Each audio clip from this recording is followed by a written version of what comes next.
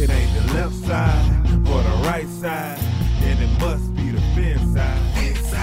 It ain't the left side. Thank you, Solo D. Welcome to another episode of On the Fin Side here with Cat and Paul. Follow us on Facebook, Twitter, Spreaker, iTunes, YouTube, iHeartRadio, and Spotify.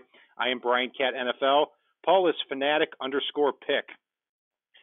Paul, I picked the Dolphins to lose 28-7. You picked them to lose 42-17. Instead, behind Ryan Fitzpatrick, Devontae Parker, Matt Hawk, and Jason Sanders, they upset the Philadelphia Eagles 37-31 as 10-point underdogs to punch a big giant hole in their season as they chase the NFC East title. So Dolphins are 3-9 now with really 3 winnable games coming up. So now what? You know what? Honestly, I'd even say 4 winnable games because there is a possibility the Pats won't be playing for anything in Week 17. So if the Pats aren't playing for anything, I don't expect them to be rolling out their best Sunday dress for that game. At this point, honestly, screw it. Go for it. Today basically put me totally in the Brian Flores Kool-Aid campaign list. And I'm talking about drinking the Kool-Aid. I'm talking about diving into a vat of it, swimming around and gargling it while I do backstrokes and make Kool-Aid angels or whatever you want to say here. I mean, I think no matter what Chris Greer gets in the draft, Brian Flores can find a way to win with those guys and the rest of his coaching staff too. I'm starting to think sounds crazy with a 3-9 team, but at the same time, I think Miami's just set up to get good players, like I said weeks ago, and ready to rock here. Yeah, I've always said that if the Dolphins win and cost themselves draft position, I want it to be worth it. But when you take a look at the last several weeks, I mean, the last 5 weeks, the Dolphins are 3-2, and you look at the 3 games before that, they barely lost to Washington. They barely lost to Buffalo, and they were beating Pittsburgh 14-0 on Monday Night Football. I mean, this is a team that's been competing for a while. They've looked bad for the last 2 weeks, but they have been competing with, again, an XFL caliber roster that we're talking about here. Completely. And if you want to make the argument that coaching doesn't do it out there, it's the players that do it, I'm sorry, you're wrong. You look at, and I'm going to name off some names. I said it on Twitter today. Devontae Parker, Mike Gesicki, Davin Godchaux, Charles Harris, to some extent Jerome Baker. You look at those guys that under previous regimes have been utter garbage to serviceable at best on that list. And I'm fully in on giving Devontae Parker a salary bump and a 4-year extension at this point. I'm fully in on Mike Gesicki now as that mismatch piece that's going to cause fits for people. I'm fully in on Davin Godchaux and what he's turned into and the monster he's turned into along that defensive line. And I'm not fully in on Charles Harris, but you know what? He's a lot more productive player all of a sudden than anything I could have expected. Yeah, they actually took a look at Charles Harris and tried to find out what he's good at and not being a wide 9 pass rusher. He wasn't that at Mizzou. I saw him for 3 years. I don't know why anybody thought he would be that type of player. But he's not playing at a ridiculously high level, but he's at least contributing now. And I think you're starting to see a lot of those pieces contributing on both sides of the ball, and those are ones that we can hang on to for 2020. So, yeah, there are going to be a lot of players added here in the draft and free agency, but you do have a lot of players that are going to stick as well. So let's take a look at the game here, Paul. This is how one-sided the game was. The Dolphins at the beginning, the Dolphins get the ball to start the game. Ryan Fitzpatrick throws the interception to start off, and immediately we're thinking, oh gosh, here we go. In the first 4 minutes of the game, with 4 minutes into the game, the Dolphins got the ball first, and the Eagles were up 7-0 with the ball in Dolphins territory again. And the Dolphins got the ball first to begin the game. This was looking rough. And you look at the Dolphins' first 3 drives of the game, They had 6 total yards on offense, and 15 of them were on a roughing the passer penalty by Timmy Jernigan. Then the next 6 drives, spanning from 5 minutes left in the first quarter, really to the end of the game, or 4 minutes left in the game. You've got 6 plays, 84 yards, touchdown, 13 plays, 75 yards, touchdown, 6 plays, 75 yards, touchdown, 6 plays, 61 yards, touchdown, 9 plays, 96 yards, touchdown, 13 plays, 50 yards, field goal. Those are 6 drives in a row. And if we take out just the kneel, I'm not leaving out any drives. So you're talking about a team that played Philadelphia, a team that hasn't let up more than 17 points in the last 4 weeks.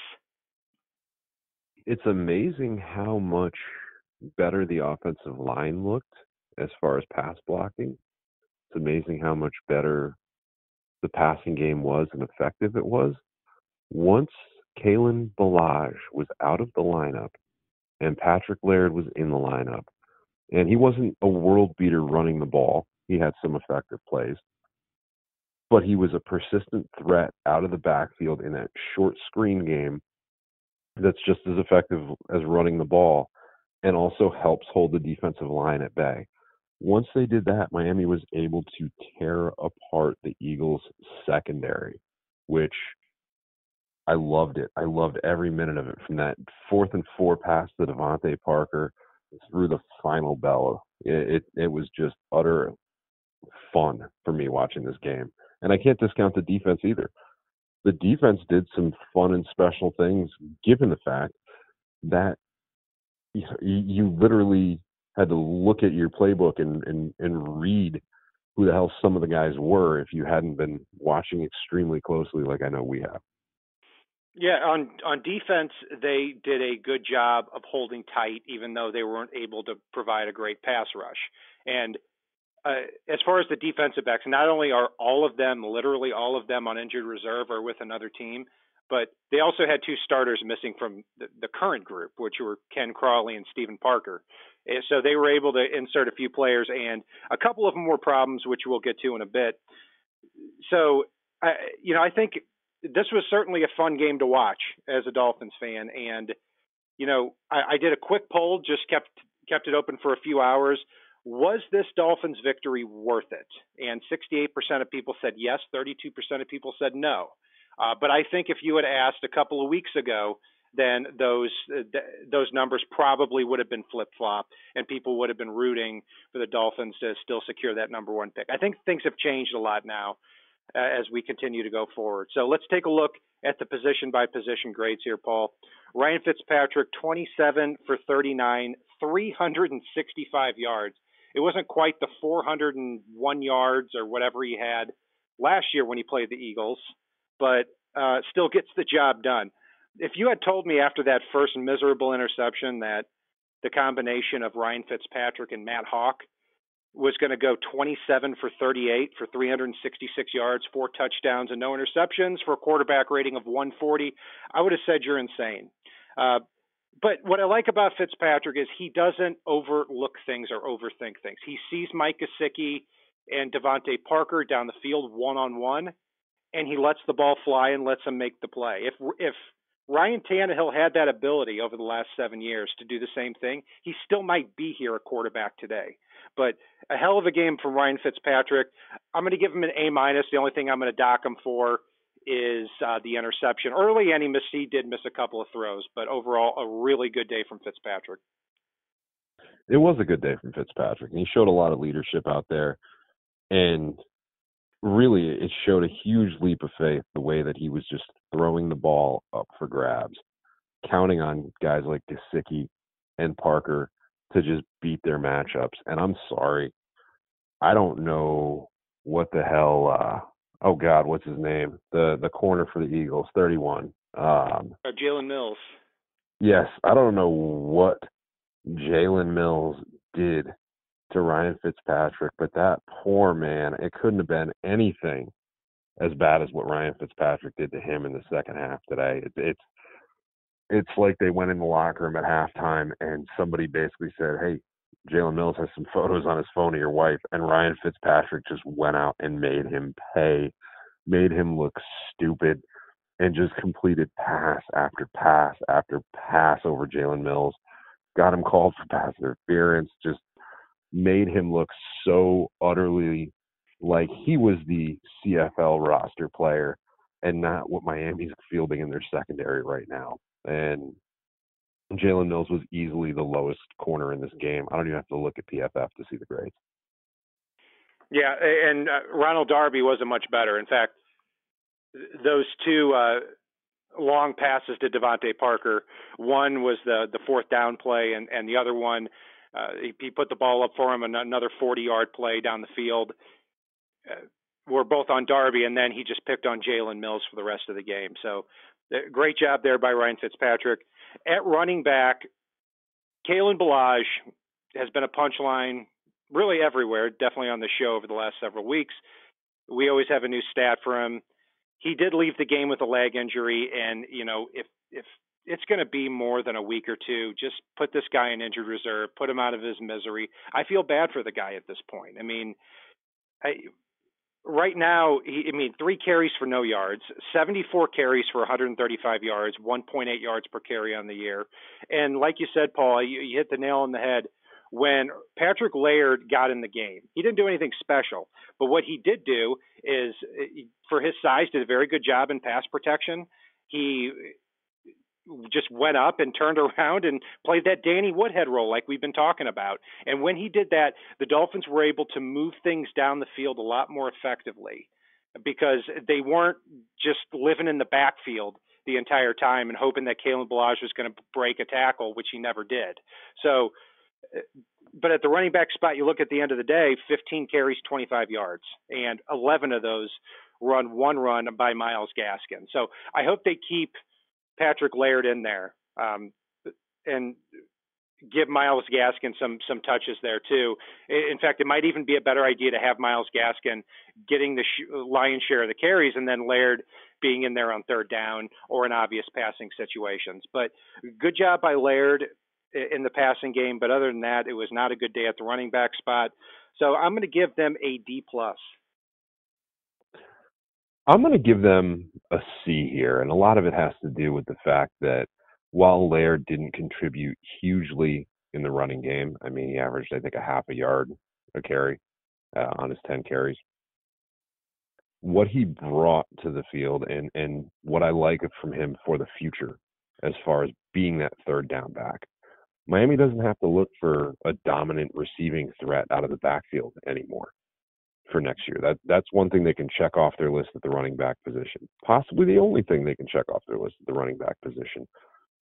But I will also say, if Kalen Ballage starts the game next week, I will be there. I've already warned the Dolphins NYC crew, and you'll hear it on TV. Make sure you turn your TV up if Kalen Ballage is out there for the first snap, because you are going to hear a Patrick Laird chant from several thousand Dolphin fans at MetLife Stadium.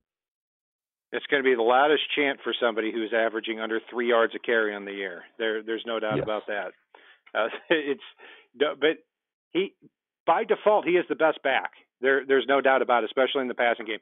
I'd like to see if Myles Gaskin, if they can get him going east to west a little bit more. He did turn the corner really well on one of those runs too. So, but really the star of the day, Paul, receivers and tight ends. I'm going to throw it back to you on that.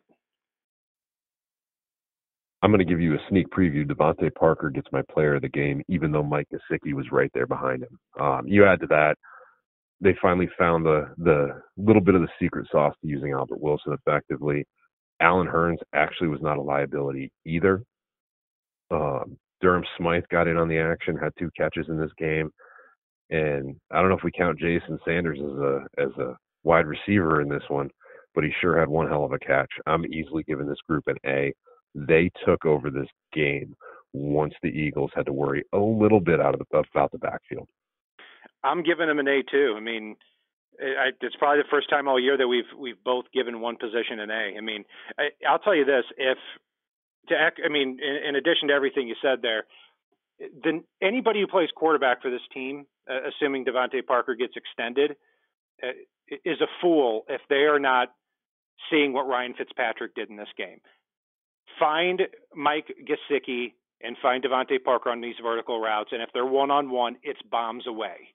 They bring special skills to those positions. And I'm not saying that they're Pro Bowl players right now. But as far as height and winning one-on-one matchups, and this is a game of matchups, absolutely. And so I'm hoping that these are two mainstays for the next several years. Right now, the Dolphins have Devontae Parker on a very, very cheap 2-year, $13 million contract. We expect that to be extended here soon. Yeah, good for Albert Wilson, too. 63 total yards on the day, 31 rushing, 32 receiving. He's worked hard to get back. I'm still not there as far as him being on the team next year. I'd rather have the cash, but good for him. Along the offensive line, man, oh man, a rough day for whoever plays left tackle. I mean, Julian Davenport was just destroyed throughout the game by Josh Sweat, by Derek Barnett. It didn't matter who he lined up against. Then he got injured. They put in Jamarcus Webb, and Jamarcus Webb gets destroyed on the first play. This is a position the Dolphins absolutely need to fill. And luckily, it's very deep in the draft at offensive tackle. Hopefully they can get somebody to at least play at a mediocre level. That would be a major improvement right now. There were also a few comical plays, too, with Daniel Kilgore and Shaq Calhoun getting destroyed by Fletcher Cox. I mean, but Fletcher Cox, he's an all-pro player, a borderline Hall of Famer at this point. But still, I mean, if the Dolphins are going to expect to compete week in and week out, it's not going to happen until this position is fixed. And like you said, too, Paul, when Patrick Laird got in the game, the Dolphins were able to move downhill a little bit more in their passing attack. So that helped out the offensive line. But, overall, I can't give this unit, based on what I saw, anything better than a D+. Yeah, I'm going to give them a D here. And I know they looked better once the defense had to worry about other things. But at the same time, it just wasn't good enough. You outlined a lot of the issues. It just was not good enough. Their best play was literally that goofy, what did they call it? The double wide gate, or whatever they want to call that there, the split gate. And, that was where they didn't really do anything other than distract people. And that was probably their best play. So, as a unit. So, yeah, easily for me, a D. It's unfortunate, but I do think it's where Miami's going to be the most aggressive in free agency. I sure hope so. And because they need to get 3 or 4 starting caliber players on this offensive line if they're going to compete. I just want players who are going to do their job, and they've got too many right now that don't. On the defensive side of the ball, they did give up 31 points, and Carson Wentz was 28 for 46, 310 yards, 3 touchdowns, and interception. It feels like it was a lot less than that. But at running back as well, there was a pretty healthy yards per carry between the two running backs, Miles Sanders and former Dolphin Jay Ajayi. Sanders had 17 carries, 83 yards. Jay Ajayi, 2 carries for not much. Overall, 4.8 yards a carry from both of them. So, everything goes back to, Paul, that we can play the same thing every week, that not enough pressure on the quarterback.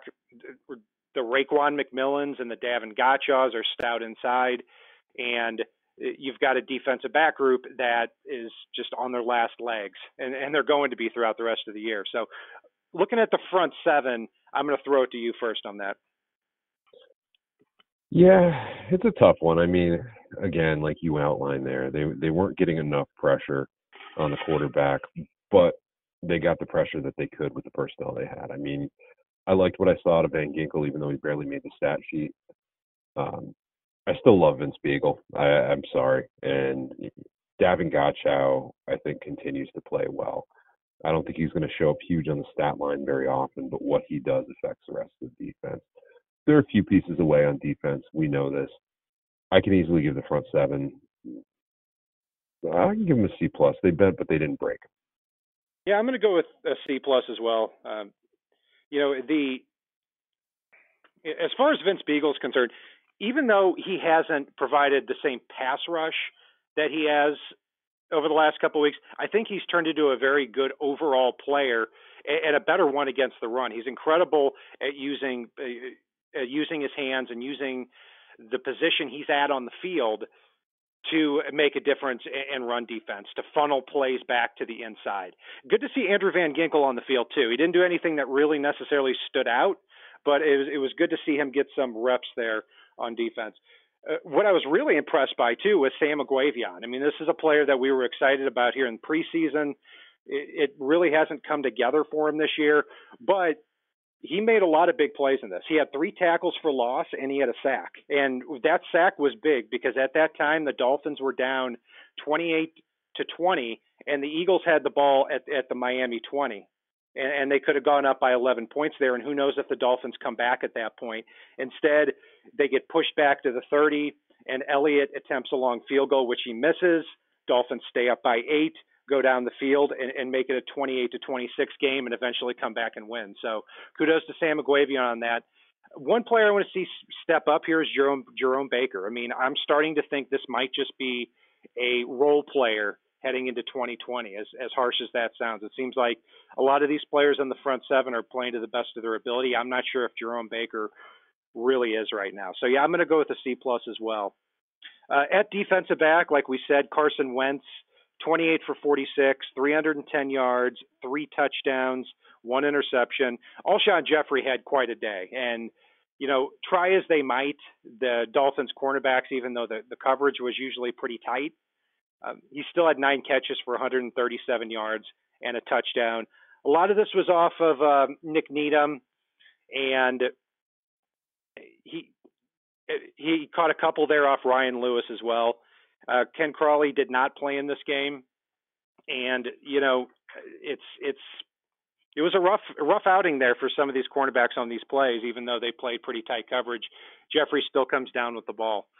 But what I'm really impressed by it in this defensive back group is Eric Rowe, and he keeps playing better and better at that strong safety position. He was tasked with covering Zach Ertz, who is an all-pro tight end. And I know Zach Ertz was a little bit hurt heading into this game, but he had 3 catches for 24 yards only, and that's one of the worst games of his career. He said after the game it was one of the worst games of his career. And Eric Rowe broke up at least 1 touchdown there from Ertz. Also at cornerback too, Ken Webster, even though he did give up a lot of catches to Alshon Jeffrey too, I still think this is a guy that looks like he belongs. Before he ripped his knee in college, he was supposed to be a future first or a second round pick. I'm really excited to see what they could possibly bring back. So, you know, again, we keep talking about effort every week at defensive back. If we're judging on effort, we're probably going to give him an A every week. But taking a look at this, I'm going to give him a C+. This is probably going to be our biggest gap here. I'm going to give him an A-. And while that may sound ridiculous, it's the Eagles completely abandoned the run game.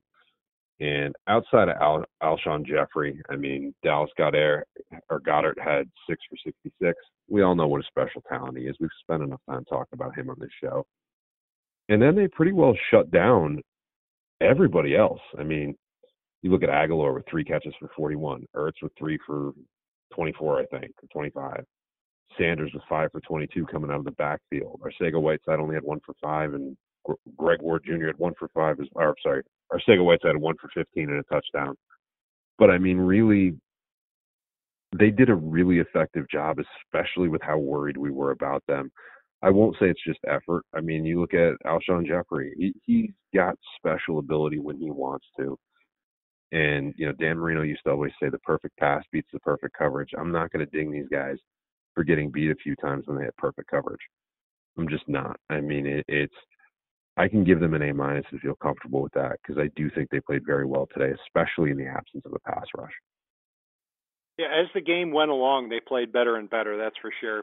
2 guys I thought struggled were Montre Hardage, who was promoted just a couple of days ago, first NFL game. If I were to point the finger at somebody for Carson Wentz's first 2 touchdowns, it would be at Montre Hardage. Ryan Lewis is a player that I think is going to phase out after the year. I mean, I see these defensive backs showing like they belong, if not in a starting role, at least in a backup role. I'm not seeing that there out of Ryan Lewis. But Yeah, and kudos to Chris Lamons too for his first career interception on the final play of the game, where that ball was really up in the air and he came down with it. And there were a lot of plays this year where he could have had interception. So he's a good special teams player, and I think you're starting to see a lot of these backup defensive backs. Like if you've got heading into next year, if you can get a cornerback opposite Xavier Howard and a free safety, if your 5 through 8 are Bobby McCain, Jamal Wiltz, Ken Webster, Nick Needham, I think that's pretty good at defensive back. Yeah, Miami's really set up well for depth for the future at the very least. I mean, I like Nick Needham. I mean, having him be the third corner would be the ideal for next year.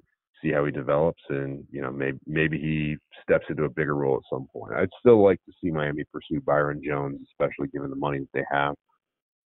But at the same time, with Needham now, when he's your QB or cornerback 2, opposite Xavier Howard, they don't have to stretch for somebody they don't believe in now on the opposite side of the field from X, and that's a great feeling to have going into next year. You bet, and it's nice to see a defensive coordinator and a coaching staff that doesn't have the idea of, hey, let's play 10 yards off the ball and let's just hope they fall down before catching it. So I'm very impressed with that. I mean, you look at, I mean, the opposing quarterbacks were catching almost 70% of their passes last year. I mean, our quarterbacks were completing almost 70% of their passes last year. Now that number heading into week 14 is 64.3, so a much more respectable number with less than half the talent. And Paul, we finally saved the best for last. I mean, one of the plays of the year. I mean, we've talked about Jason Sanders having one of the special teams plays of the year. What was it, last week or the week before, where he had the onside kick to himself? And then this week, I mean, Matt Hawk gets the snap. I don't know what the hell they're doing. I was like, this looks like the stupidest play in the world. This guy's going to get killed in the backfield. Matt Hawk flips it to Jason Sanders for a touchdown that puts the Dolphins up 14-13.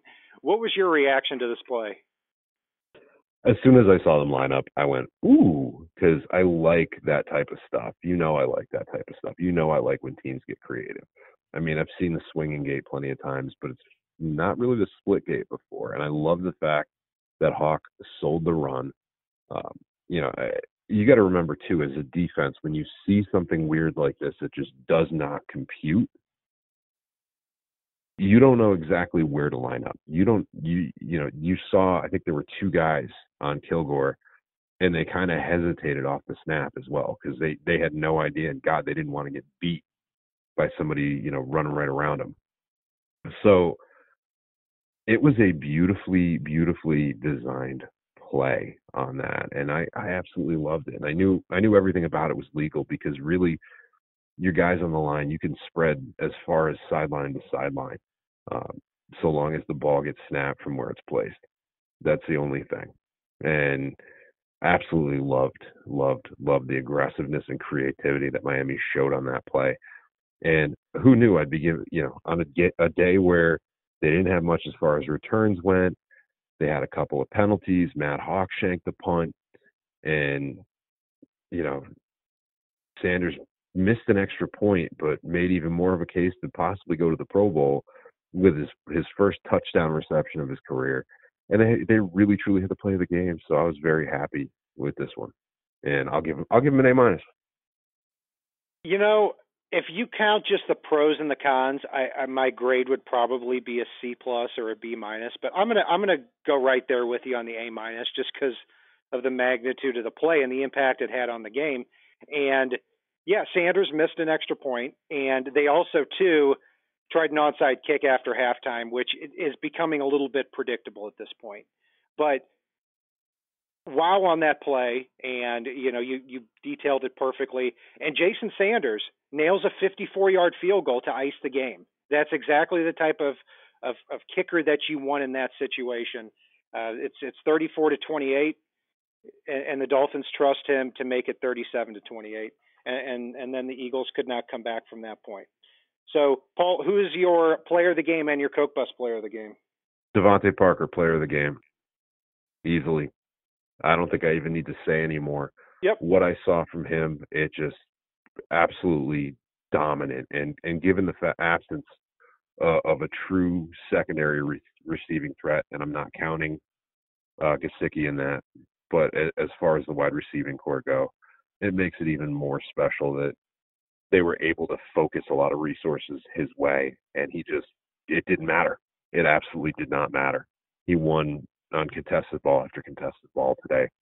Player of the game, pay the man. As far as my Coke Bus player of the game, I'll go with Julian Davenport. And I know it's an easy punching bag.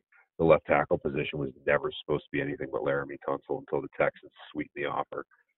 But in all honesty, it just isn't good enough. And it scares me. That's the one personnel group that really scares me, that it feels like Miami didn't have a plan for if Tunsil got hurt. They really didn't, because, some of these guys are replacements they got after the fact, and they're not good enough, let alone what's behind them. Yeah, and I'm not quite understanding why Chris Reed or Isaiah Prince is not active on game day. I mean, if for anything else, move Jesse Davis to left tackle, see what Isaiah Prince has at the right tackle spot. My player of the game obviously would be Devontae Parker, but I'm going to give it, and I could give it to Mike Gesicki, but I'm going to actually give it to Eric Rowe at strong safety. I mean, I am all for extending his contract and re-signing him and playing him nowhere except strong safety moving forward, because he's been outstanding since he's been there. I mean, he caused problems for an all-pro tight end all game, and I think in a normal situation, if Zach Ertz catches his usual 6 passes for 75 yards, the Dolphins might end up losing this game, and the Eagles are even better on offense throughout the matchup here. As far as my Coke Bus player of the game, I'm going to go with Montre Hardage. I mean, again, could be an easy punching bag, but he really struggled here in his NFL debut. I feel like everybody is very disciplined and assignment sound at defensive back, even if they don't have the talent to, shut down receivers. But Montre Hardage, I at least, based on first glance, hold him responsible for the first 2 touchdowns by Carson Wentz that had the Dolphins down 28-14 at one point. So finally, Paul, when you look at the draft order, the Dolphins came into the day with the number 4 pick. They leave the day with the number 4 pick. But the Washington Redskins also came away with a victory today. Dolphins could have had the 3rd pick. And when you look at the Cincinnati Bengals, they win their first game over the New York Jets. And if the Dolphins had dropped that game to them, and the Bengals are 2-14, and the Dolphins are 2-14 in a few weeks, the Dolphins could have the 1st or 2nd pick of the draft. But again, finally, we keep getting into this. Like, I don't want the team to intentionally be bad for 2/3 of the season to secure a high draft pick for a college kid. It doesn't make sense, and I'm glad that the team is playing well. I can finally say that. No, I'm completely with you. And you look at Miami's schedule the next few weeks. Miami could potentially, as you look across the NFL landscape, they could potentially be picking as late as 10th or 12th. There are a lot of very bad teams this year that have some very tough stretches coming up. And, each win drops Miami several positions at this point. I mean, you look all the way to pick 15 in the NFL draft. Every single one of those teams has a losing record before you hit a 500 record. And that's telling right there. I hate to say it, Miami could end up picking 12th and then 22nd and 23rd potentially. And I have faith in that. I think this coaching staff can get a lot out of a player pick 12th, 13th, 22nd, 23rd. They've shown it with guys that are just pulled in off the street. I'm going to give them a little bit of faith with whatever they pick, wherever they're at this point. Like I said, I'm swimming in the Kool-Aid vat. Well, I look at it as a win-win right now. I mean, if I had to guess on their final record, I would say 5-11. I'd say that you look at the next 3 weeks, at New York twice, which is kind of weird. They play at the Jets, then at the Giants in the same stadium the following week, and then the Bengals at home. I feel pretty good they're going to win 2 of those 3 games. And the Patriots are getting their butts kicked right now against the Houston Texans. So I really expect New England to play their starters because they'll be playing for at least something here in the final week. So I expect them to finish 2-2. That would get them to 5-11, and they're probably picking somewhere between 5 and 8 in the NFL draft. And I still think there are a lot of good players there too. And some people may think, well, winning 5 games compared to 7, is there much of a difference there? Like, maybe not, but the difference is that you're going to have 9 draft picks in the first 2 rounds over the next 2 years, with a lot of other draft picks and a lot of other salary cap money too. So this is definitely a very different situation than we've seen in years past, where it's been an overbloated roster and not enough draft picks, thanks to the Mike Tannenbaum-led regime. And that will do it for our breakdown of the Dolphins' stunning 37-31 victory over the Philadelphia Eagles. You can follow Paul and I on Facebook, Twitter, Spreaker, iTunes, YouTube, iHeartRadio, and Spotify. I'm Brian Cat NFL. Paul is Fanatic_Pick.